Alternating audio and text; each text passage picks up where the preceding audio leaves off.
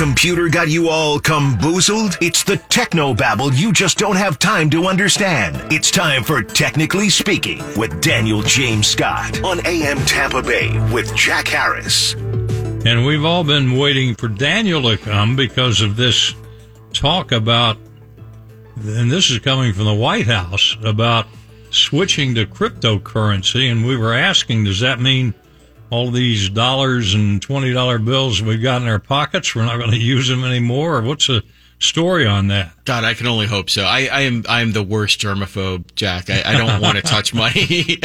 I have a couple of bills in my wallet, and honestly, they're going to stay there because I don't want to touch them with my hands. This is so gross. So you're a germaphobe, like my wife. So it's like crypto, but it's not really. And here's what happened. About 6 months ago, Biden said, I'm looking around and I'm seeing other countries with digital currencies, and I come back here and we don't have a digital currency. What's the deal? And so he charged the federal agencies with investigating what might this look like. And as you pointed out, Jack, in your pre-show notes, the agencies have come back and said, here's the state of the union when it comes to what would need to happen for us to get a digital currency.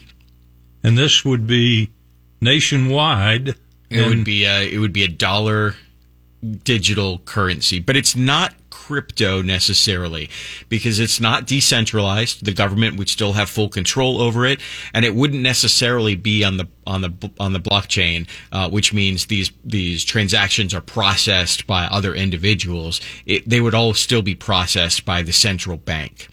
So it's very much still a currency that's run and created by the federal government. And by the way, I should mention this because this is what I thought. It was like, oh, we have these recommendations. We'll get this thing tomorrow. But it's probably nowhere near being close to being rolled out. What we received is a set of recommendations about what a framework might look like, what regulation might look like, and how this might get rolled out. So we do know specifically it would be a central bank product, not necessarily a distributed crypto like a Bitcoin or like an Ethereum. Now, here's my question, Daniel. Do you think if the Fed is regulating everything, the DOJ could easily go after you?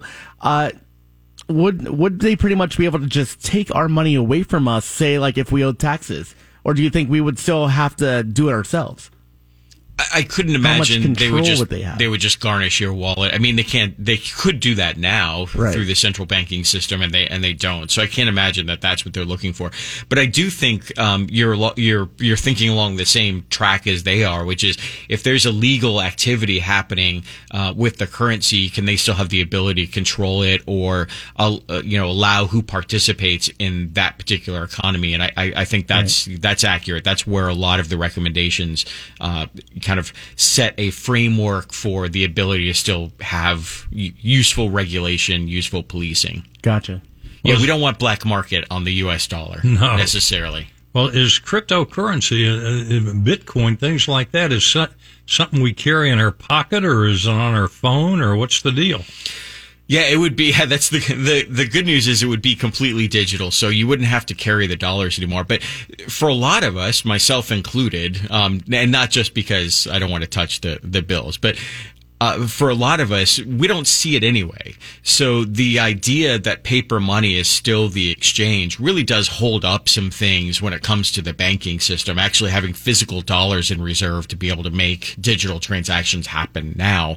So the idea of just moving the entire thing digital and being able to act very quickly with our monetary policy, there's something pretty incredible about that potentially happening. Well, it'll be interesting to see what's going to be happening down the road, and if they make any big changes, you got to come in and explain it to us. Well, that's for sure. Because I don't get it. Daniel James Scott, and he's our FLA tech expert, obviously. If you have any questions for him, let Katie know, and we'll unload them on him here the next time. But he's at sparkcatalyst.com. And on Twitter, at SparkCatalyst, sparkcatalyst.com, and Twitter, at SparkCatalyst. And we'll talk to you next week, Daniel. Thank you so much, Jack. Thank you, sir. It's 6:50 on AM Tampa Bay, and time to check out the traffic now with John Thomas.